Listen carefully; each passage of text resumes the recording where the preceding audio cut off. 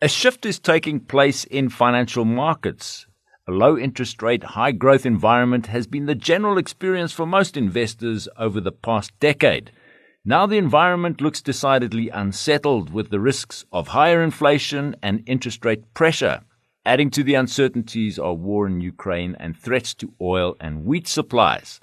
With inflation surpassing all-time highs throughout the world, the main concern now is how market players will keep their portfolio balanced. Well, joining us to unpack this is Adrian Pask, Chief Investment Officer at PSG Wealth. Hi, Adrian. Good to have you back on again. Having noted some of the major shifts that investors should be wary of, what risks do you see in the offshore space in the coming months? Hi, Kieran, and hello to the listeners as well. I think in the offshore space, things are certainly reaching some type of the inflection point. So if you look at the offshore bond space, for example, which has historically been the area that's done quite well in times of equity market turbulence, correlations have sort of moved to one in sync. So as equity markets sold off, offshore bonds provided little protection. In fact, they down to similar levels as the S&P 500. So marginally less, but still significant losses in that space. So the conventional diversification properties have, at least for the time being, disappeared. But I think it has something to do with the fact that we've been in a very good space in offshore bond markets in the US for quite some time. So it's really been a 40-year bull market, and we've spoken about this before. And where we are now is they were essentially at a point where they can't go any lower, and interest rates are set to move higher. And that's really prompted some turnaround in that space. On the equity side of things, I think valuations have started to become a little bit more noticed than previously.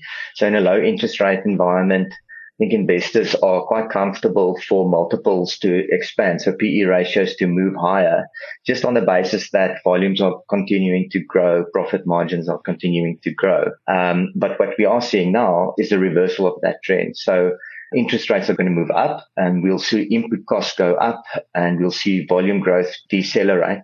And that's going to have a knock-on effect on sentiment towards glamour stocks as well, but the broader market in general. But I think more worrying is that if you look at what consensus analyst forecasts are expecting, is they still remain extremely optimistic to our view. So if that's going to unwind at some point, which we think is going to happen, then we can expect some more market turbulence for sure. Okay, so you mentioned the sentiment towards glamour stocks is turning. Maybe just explain, what do you mean by glamour stocks, and are they turning for the better or for the worse? Yeah, so I mean, these glamour stocks are stocks that typically enjoy plenty of limelight and are usually quite popular, and that popularity is propelled by a narrative of sorts that generally excites people. Things like Bitcoin could be an example, but I think there's a bigger narrative out there that's been in the limelight under technology, and technology shares have benefited from that as well.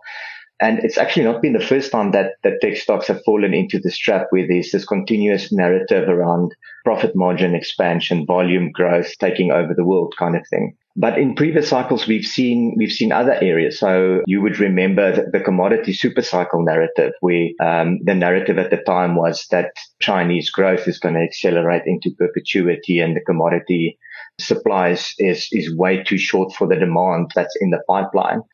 Right now, I think, though, we in that tech narrative unwinding a little bit. So as rates increase, reality is sinking in, recession fears are starting to come into play, and investors are starting to question the sustainability of those volume growth, and in particular margin growth. I mean, one of the things that you've observed yourself in the past is that this environment of rising interest rates is likely to impact negatively most offshore asset classes. Would you say that domestic assets have a better chance of outperforming the offshore equivalents over the coming months or year? Yeah, I think, we've already seen domestic assets starting to outperform offshore counterparts now for a short while. Looking back longer term, South Africa's been through a very tough period, but for where I think we are right now, I think local assets are likely to offer better prospects than global ones amid the rising inflation and interest rate cycle that's taking place globally.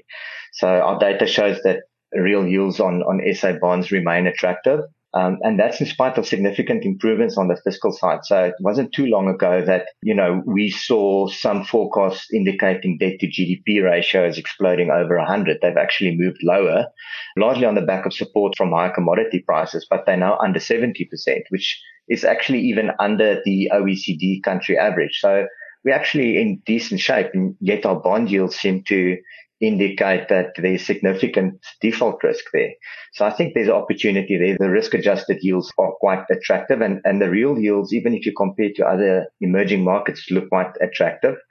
And we should also remember, the key fear at this point in time is really about inflation and which companies are able to protect their margins, pass on input cost inflationary pressures onto consumers. But South Africa has a very commodity-centric market, and there's an inherent hedge against that from higher commodity prices that are driven into the inflation numbers. So I think we're well poised there. The other area that tends to benefit is typically banks. So as rates tend to move higher, banks typically become more profitable because they can actually afford to borrow on the short end and then earn better income on the long end of the curve. So that could be beneficial. I think the one thing just to keep in mind is, what's going to happen to volumes for the banks in terms of credit. But I think the biggest driver across sectors is probably keeping in mind volumes and profit margins. So, I've mentioned it quite a few times now already, but I really do think it's something that's critical in the assessment of where things are going and the prospects for various asset classes globally.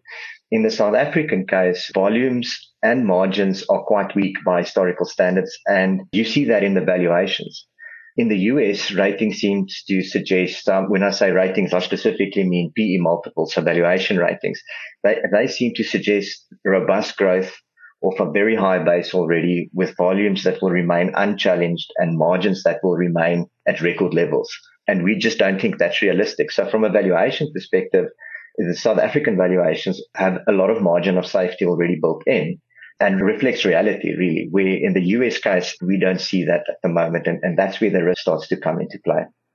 It's quite interesting that South African inflation rates have been surpassed by global inflation rates, Europe and the United States, which is almost history in the making there. But given this environment that you've laid out there, where South Africa looks quite attractive from a domestic point of view, are there certain pitfalls that people should be aware of? Yeah, I think some of the biggest mistakes that we currently see out there, as you can expect when things are quite volatile, there's a level of over-optimism, and that comes to my earlier point around the volumes and margins in US markets in particular. So it just seems that things are being assessed very generously in terms of what the volume growth and sustainable margins would be over the long term. But then I think there's also a mistake of over-pessimism on the other end. And that comes to my point around the SA bond market. I think our bonds are not accurately reflecting the fundamentals. Fundamentals, yes, we acknowledge that we are under pressure. We're seeing the pressure of Eskom and load shedding again. But these aren't unfamiliar things to South Africans. And yet our bond yields are accelerating, but our debt is actually retreating. And we're actually doing a lot of improvement. And at the same time, the ratings agencies have been coming out with better outlooks for the country. And yet, the bond market is just ignoring that flat.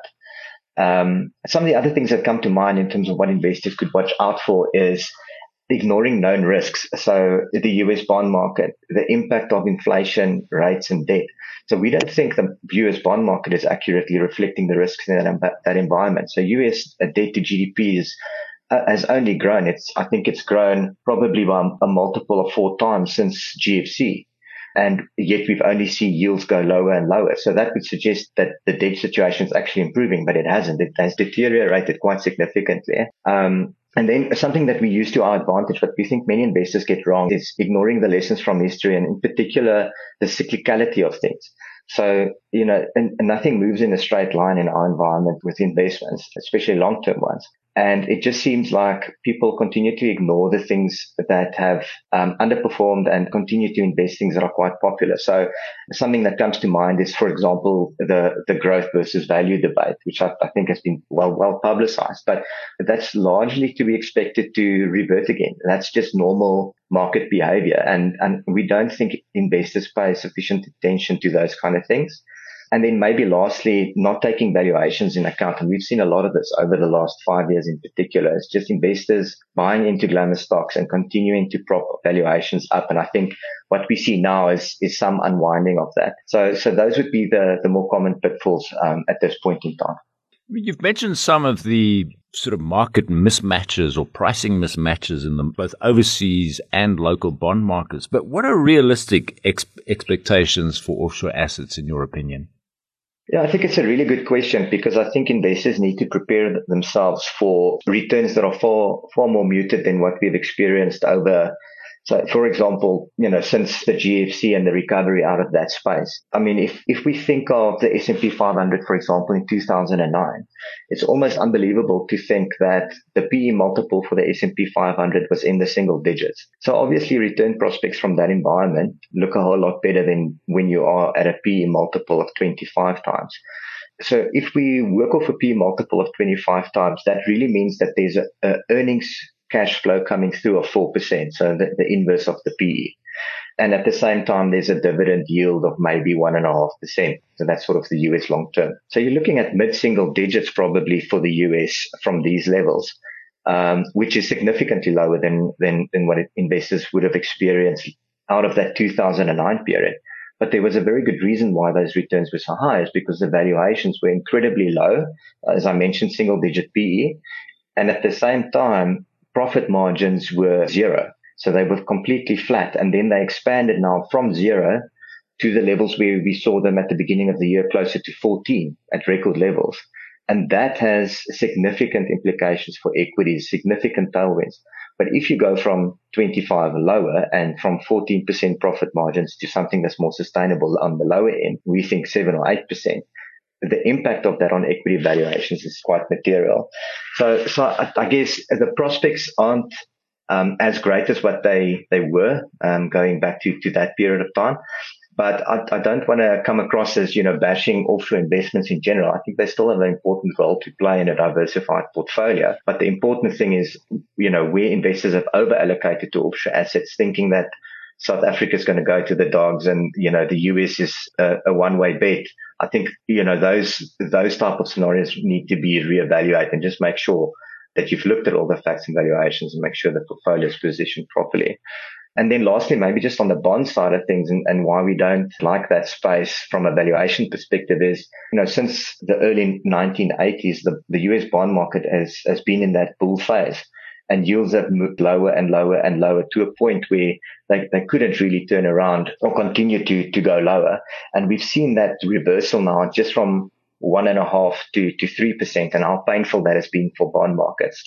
Through our engagements with some of our offshore investment partners, the sense is that maybe it's a little bit overdone over the short term, but the long term thinking is yields are still relatively low in historical context. So probably more pressure on that environment.